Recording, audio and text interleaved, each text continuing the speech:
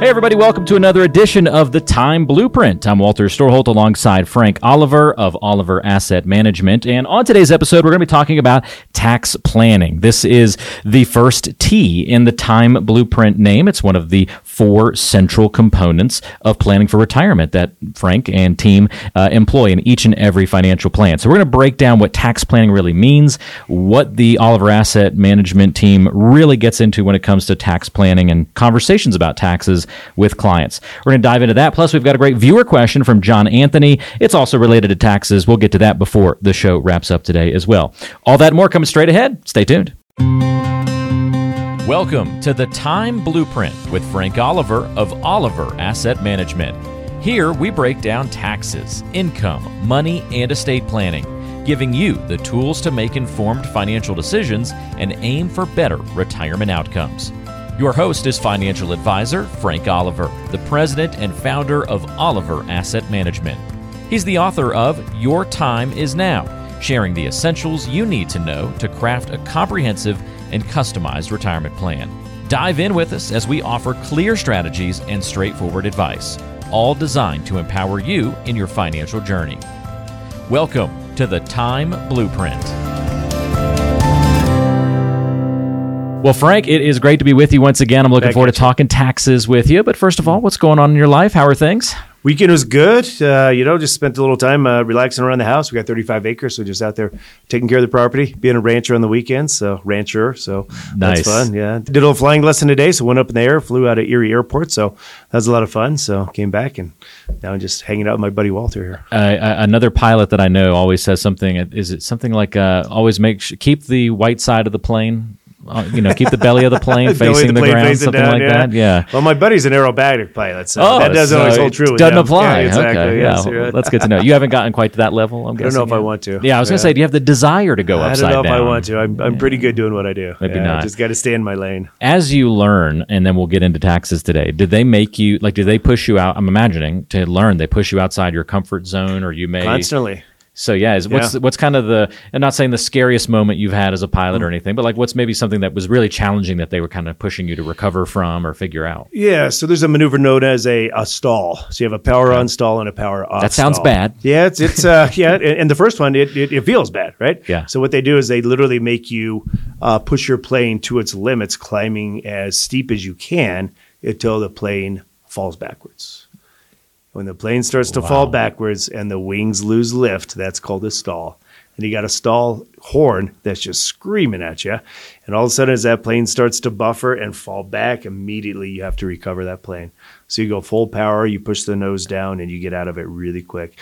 And it's supposed to help you save the plane if you are taking off incorrectly. Interesting. So, yeah. The other one that is actually a lot of fun is... engine failure maneuver. Okay. Yeah, where you literally pull the power from the plane and you float in the air until you find... So you turn it into a glider? And Yep. And you look out here, we look for a cornfield, and we'll just find a field and... look to put the plane down on the field. You don't actually put the plane down in the field in the practice, right? Well, no, you don't during the maneuver. But I'll share the story with you take sometime. It all the way there was up one to that I almost had to put it down. But Wow.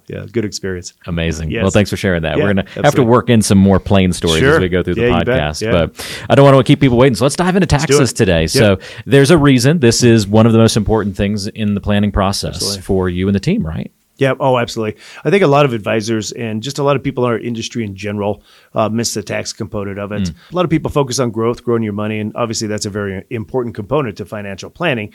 But you could grow your money, by an extra 2, 3, 4, 5% by building a very efficient portfolio.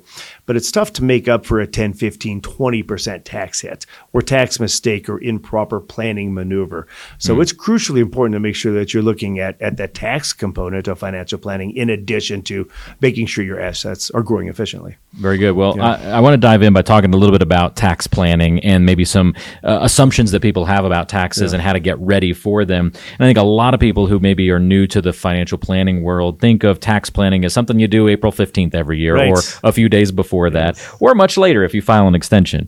But that's really tax filing, right? Tax filing, tax returns. Okay. Yep. Little bit different. So can we explain that key difference between how someone should approach tax filing and tax planning? Yeah, absolutely. And I think when you think of your accountant or your CPA, they're doing the tax prep for you. They're doing the tax filing, as you call it. And that is what takes place, around April 15th. And I don't think it's anything against, that's profession, the accounting profession. But they're stacked up with 2,000 returns they got to do. They're doing everything they can to get those returns done. And when they're done, they're exhausted. I don't think that they're geared, or maybe the client isn't trained to ask them to look into the future. And when we think about planning's in the future, right? It's not April 15th. I mean, a lot of people file an extension. So planning is in the future. Where am I going to be at the future? What can I do to help mitigate against excessive taxation on my income in retirement by planning for the future? And that's what we look at. Tax filing by nature is very reactionary, where tax planning, you're trying to be proactive about what's coming down the pike. Exactly right. Okay. Yes. Most people, I think, assume when you talk to them about taxes in retirement, there's sort of this old assumption that taxes are going to be automatically lower when you get into your retirement years. How often are folks right about that these days? Well, I can tell you that 85% of my clients are in the same, if not higher tax bracket at retirement as they are when they're working. Certainly not most. So I can Definitely cross right, most out. Yeah, that's a big misnomer. That's a huge misnomer. And we hear that all the time, and we get that question all the time. So we use some very high level, very high end, sophisticated planning technology, and this will calculate somebody's taxes. So we actually know what they'll need from their tax deferred accounts in retirement to produce income, so we can forecast what those taxes will be. And honestly, 85% of my clients are same tax bracket in retirement as they are when they're working. So what's the consequence or the impact if somebody doesn't assume, they make that bad assumption? What's the impact if they then go into retirement and they've missed the mark on that piece of the puzzle? Yeah, there's a lot of different tax classifications out there. 3 basic tax classifications, and I don't know if all people are as familiar with those as they should be. Okay. So you got we break it down into buckets because it's super easy. So you got your tax deferred bucket, which is for basic conversation is going to be a 401k or your traditional IRA. Okay. Those are tax deferred. You get a tax deduction when you contribute to those accounts. They grow without any taxation on the growth, but it's deferred. It's not tax free forever. It's deferred, meaning that when you go to take money out of those accounts, it's taxable. My book that I wrote, I explained that I've had some clients that were with other advisors that weren't really as focused on the tax planning component as they should have been, and they never coached these people in doing any tax-free planning, such as a Roth 401k or a Roth IRA or some tax-free life insurance planning or something like that. So at retirement, all they had was tax-deferred dollars. Well, and that sounds good because, again, you're supposed to be in a lower tax bracket at retirement. It's just not always true. And these particular individuals went and bought a brand new car. They lived up in Estes Park, bought a brand new car. They were really proud of it. They came down to show it off at the office. It's like, that is really beautiful. SUV for Estes Park, get around in all the snow and everything. Nice. And I was like, and they're like, yeah, we paid cash for the car. Well, they had plenty of money, but they didn't have that much money in their bank account because I know how much money they have. And I'm like, well, where'd you get the money? You didn't have that much in your bank account because they're really astute and they made sure all their money was working for them. They didn't have hundreds of thousands of dollars sitting on the sidelines. Well, they had another IRA with an advisor back east at a place that they taught college. They didn't want to let me know. They didn't want to hurt my feelings. And it was just a small amount of money. He had since retired. They're like, we didn't want to let you know. You work with all of our other assets, but we just cashed in that IRA to buy this car. Gotcha. And I'm like, oh, that caused issues. And I didn't really want to give them the you made the big mistake face, right? So it was hard for me to hold back. So poker face was definitely, I was in Vegas at this point, playing the poker face. Go back to episode 1 where we talked about how this is partially about the money and partially about the emotions, right? Absolutely. Another example of it. Absolutely. I said, well, just be prepared around tax time. And they didn't quite understand why. And then May of next year, they called me. They're like, Frank, we really should have consulted with you first. So they bought a $50,000, $60,000, $70,000 car. I think it cost them almost $20,000 in taxes. Wow. So it was 20% of that purchase was taxes because they pulled it all out of their IRA. And it actually put them up in an extremely high tax bracket because they had huge pensions. They're taking required minimum distributions. They had Social Security benefits. And that extra 60, 70, 80 grand put them into, I think back then was a 35% tax bracket. Wow. So you figure out a $100,000 purchase, that's $35,000. So, cascading effects. Absolutely. Yeah. So that's big. So we got to strategically maybe make big purchases. We've got to strategically think about when and how we're withdrawing money from all these different accounts, right? You can kind of pull different levers the way that it fits into the rest of the plan, but makes the most tax sense. Yeah. So again, look at it as the buckets. So you get your tax deferred bucket that we just discussed, IRA, 401k. Then you got your taxable bucket, which is more of an individual brokerage account, meaning that you're taxed at a capital gains rate, which is entirely different than an ordinary income tax rate. Okay. Then you have your tax-free bucket, which is a Roth IRA, Roth 401k, or cash value life insurance. And people are really negligent, I think, in a lot of times, and it's not their fault, but they're not educated properly on putting enough money in that tax-free bucket. Okay. I think the reason for that is it's the instant gratification of contributing to that tax-deferred account because you're saving money that year on taxes. But you have no control over your taxes in the future. Zero. And if you have to purchase a car, you want to purchase a timeshare, you want to I don't know if that was the best example from an investment standpoint, but an RV or whatever it is, and you want to pay cash for it, even a sizable down payment on a condo somewhere. If it's all coming out of an IRA/401k, it's going to be painful. It's going to be consequences. Exactly. Yep. So for those who are still working, are there any strategies that they can employ to set themselves up better for their tax future? Yeah, definitely talk to the plan administrator and see if they offer a Roth 401k option. Okay. If they don't, we can definitely help them out on a Roth IRA here at the office. Just got to make sure the contribution limits, make sure that of the income, there's income limitations of IRAs versus Roth 401ks on that contribution amount. But very easy to do. And we look at it from I don't want to get too complicated on this, but we look at it from a tax standpoint now versus in the future. And if they're going to be in the same tax position they are in the future as they are now, it makes sense, I think, to start doing some tax-free planning right now. But it really depends on where you're at from a tax bracket perspective today versus where you're going to be at the future, and that's how we make those decisions for people. So if somebody's working today, I know you can't give specific advice until you look at somebody's specific situation, but would you say that most people, a little bit of Roth, a little bit of traditional type investments ends up being a pretty good mix for most people? Like you kind of want to have a little bit of exposure in both areas? Yeah, I think so. And if I find somebody that's in a 32% tax bracket right now, it's a tough recommendation for me to have them put money into a Roth because they're losing 32% on that deduction because you don't get a tax deduction for putting it into the Roth. So sometimes I have to take it a step further and look at it from a different dynamic, from the money dynamic that I always look at it from. I always start with math first. If you're 60, 65 years old and you don't have any money in a tax-free bucket, do you really have control over your money? Do you really have ultimate control over your money, or does the IRS control a third of your money? And they very well may control a third of your money. So maybe it's worth giving up a little tax savings today on that deduction, paying it forward a little bit so you can have some financial control and tax control over your future in the future. Well, you led me right to my next question. You mentioned the word control, and I think that it's good for people to realize that you can actually maintain control of your money. And I know this gets us a little bit into the estate planning world, perhaps, but I think we can dance in there for a moment. Yeah. You can maintain control of your money even after you've passed away, but it wraps very heavily into this tax conversation. Can you explain a little bit how that works? Yeah, and I think that's another component of the Roth conversation that we try to have with our clients is not only do you have tax control for yourself, but I look at it as a 2 or 3 life or 2 or 3 generation planning technique. Not only is it tax-free for you when you need it, but if you predecease your spouse and you're the breadwinner, all of those assets are tax-free for her. Something people don't realize is when you're married filing joint versus filing single, you can't earn as much income filing single.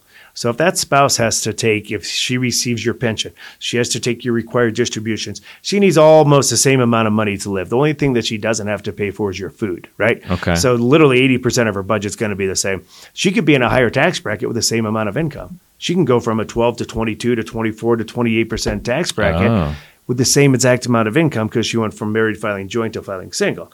If that money's in a Roth, in a tax-free position, it's not going to impact her tax bracket when she goes to filing single.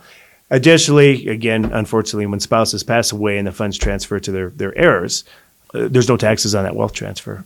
Wow. And it works much better in an estate plan, which is the E in time. Okay, very good. That's helpful. Well, since we're talking about taxes, one other thing is required minimum distributions. Right. The rules have been changing regarding those over the last couple of years. And I guess that'd be the last point of this tax piece and why it's so important and part of the Time Blueprint. Tax rules, regulations rates, they're always changing. And so you're staying on top of that for your clients too. Absolutely, you have to. And the Trump administration changed the tax code. They brought in the Secure Act, and then they redid it a couple times with the current administration. They call it the Secure Act 2.0. That's right. Yep. And what that's done is changed all the ages on RMDs, required distributions, which is the amount of money that you have to take out of your tax deferred account at a certain age. And it used to be really easy to tell people what age that was because it was 70 and a half. Yeah. Then it went to 72. Even though it was a weird half age, it was at least one age to I always remember. call that the Friday night at a poker game. The IRS comes up with these 59 and a half, 70 and a half, Medicare 64 and a half, right? I like that image, by the way. Yes, that's funny. yes. Dogs at a poker table, Yes. the IRS guy right there. Let's do a half. I know, right? Right. That'll really frustrate him. Just half a finger, right? Yeah. So just confuse everybody. But so RMDs have gone from 70 and a half to 72 to 73, and now, depending on your birth date, it's age 75. But the RMDs create a big challenge for individuals. And I think raising that age has enabled us to create some better tax strategies for our clients because we have more time to do Roth conversions. Okay, before that RMD starts. And I have to tell you, it's amazing how many people get caught off guard. Most of our clients will come to us because they've retired and they're rolling a 401k, or they've moved, or they're referred. But, in essence, everybody has an advisor at one point, right? Even if it was your 401k rep with Fidelity that walked into your office once a year, everybody's had some sort of an advisor. So we get the majority of our clients come from other advisors. And it's interesting. I could say almost 100% of my clients are incredibly shocked at the amount of their RMD is going to be. Okay. So we actually forecast that for them. We can start as early as, in your 60s and say, and it gets a little more challenging now because you don't have to take your RMD for so long, but we can forecast out what that RMD is going to be based on your budget, your Social Security, your expenses, rate of return, taxation, all of that, and get real close to telling you what your RMD is going to be. And most of my clients don't need their RMD. They really don't. And if they need it, they need a very small percentage of it. So if you have somebody that's got a $100,000 required distribution and they're already upset at the taxes they're paying, stack $100,000 on top of that. Raise that tax bracket by 10%. So what we try to do is really look at their overall situation, look at where they're going to be in the future. And we can do this with our technical planning, techniques that we use for the time blueprint. And we can see what their R&D is going to be in the future. And that's kind of our formula that we use to, for Roth conversions and creating tax-free strategies for them so they don't get hit with this huge tax bill, out of the gates at 71, 72, 73, 75, whatever their birth date is. Yeah, that's huge. Yeah. Well, I know we've just scratched the surface when it Sure. comes to taxes. We'll have many more opportunities throughout the course of the podcast over the coming months to dive more into tax conversations, either get more specific, more examples, all that good stuff. Coming up on the next episode, we're going to start talking about income and that part of the time blueprint process. So be sure to join us for that. In the meantime, if our tax conversation today has given you any questions or you want to get some clarity around your financial goals, or meet with Frank Oliver and the Oliver Asset Management team to go over those things, a couple of ways you can reach out and schedule a free session. It can happen online via Zoom, or so they can come by the office and say hello as well. You can schedule that by calling, of course, 720-897-8463. That's 720-897-TIME. Or a really easy way, whether you're watching on YouTube or listening on your favorite podcast app, just check the description of today's show, and we're going to have a link in there where you can even book a session online from your smartphone or computer. Well, there you have it, a good first tax breakdown here on the Time Blueprint. Coming up, we're going to have a question from one of our listeners and viewers about taxes, so stay tuned for that. But up next, it's time to get to know Frank a little bit better.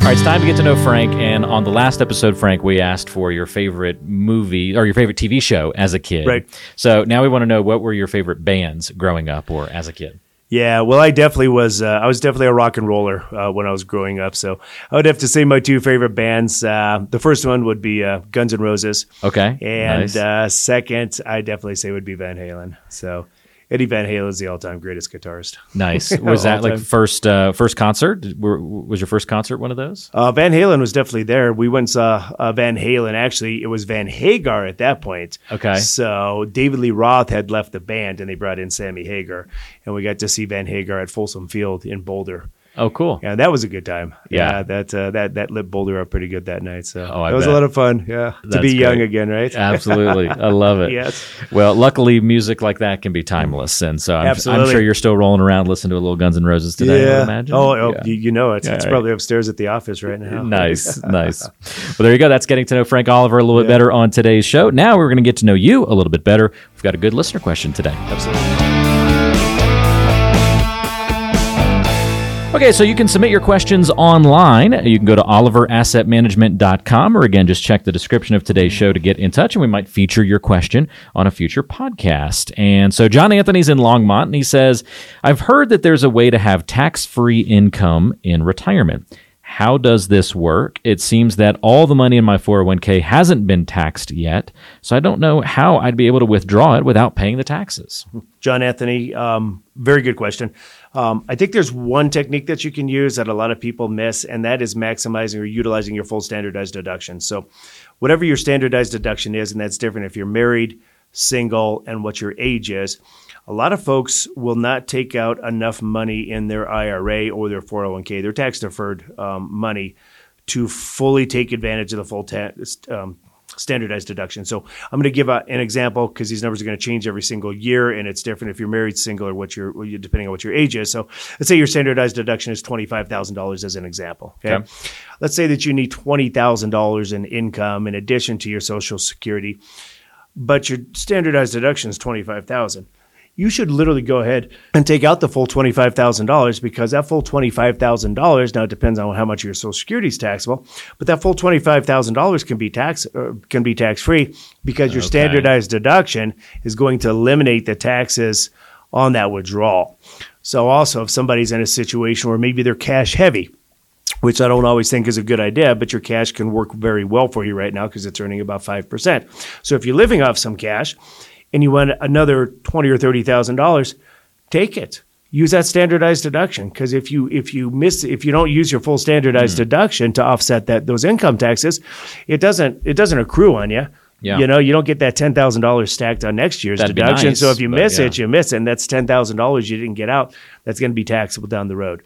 So utilize that. And if you're in a low tax bracket right now, do some Roth conversions.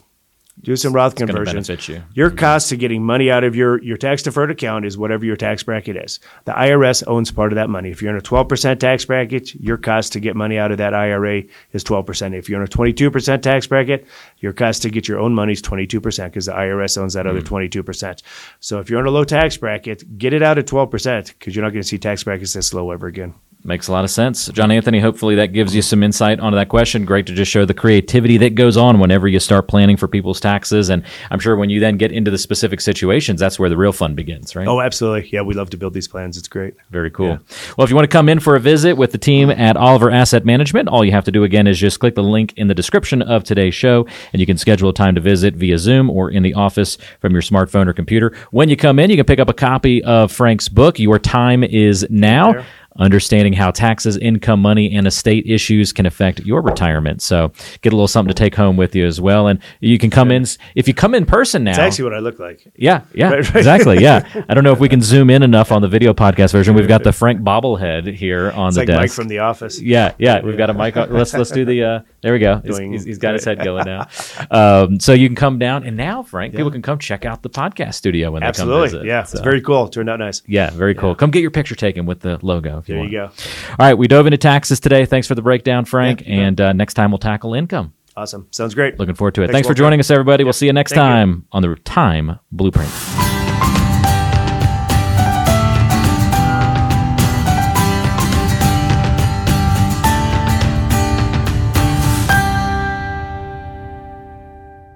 Advisory services offered through Creative One Wealth, LLC, a registered investment advisor. Creative One Wealth, LLC, and Oliver Asset Management are unaffiliated entities. Licensed insurance professional. Respond and learn how financial products, including life insurance and annuities, can be used in various planning strategies for retirement. The information contained herein is based on our understanding of current tax law. The tax and legislative information may be subject to change and different interpretations. We recommend that you seek professional tax advice for applicability to your personal situation.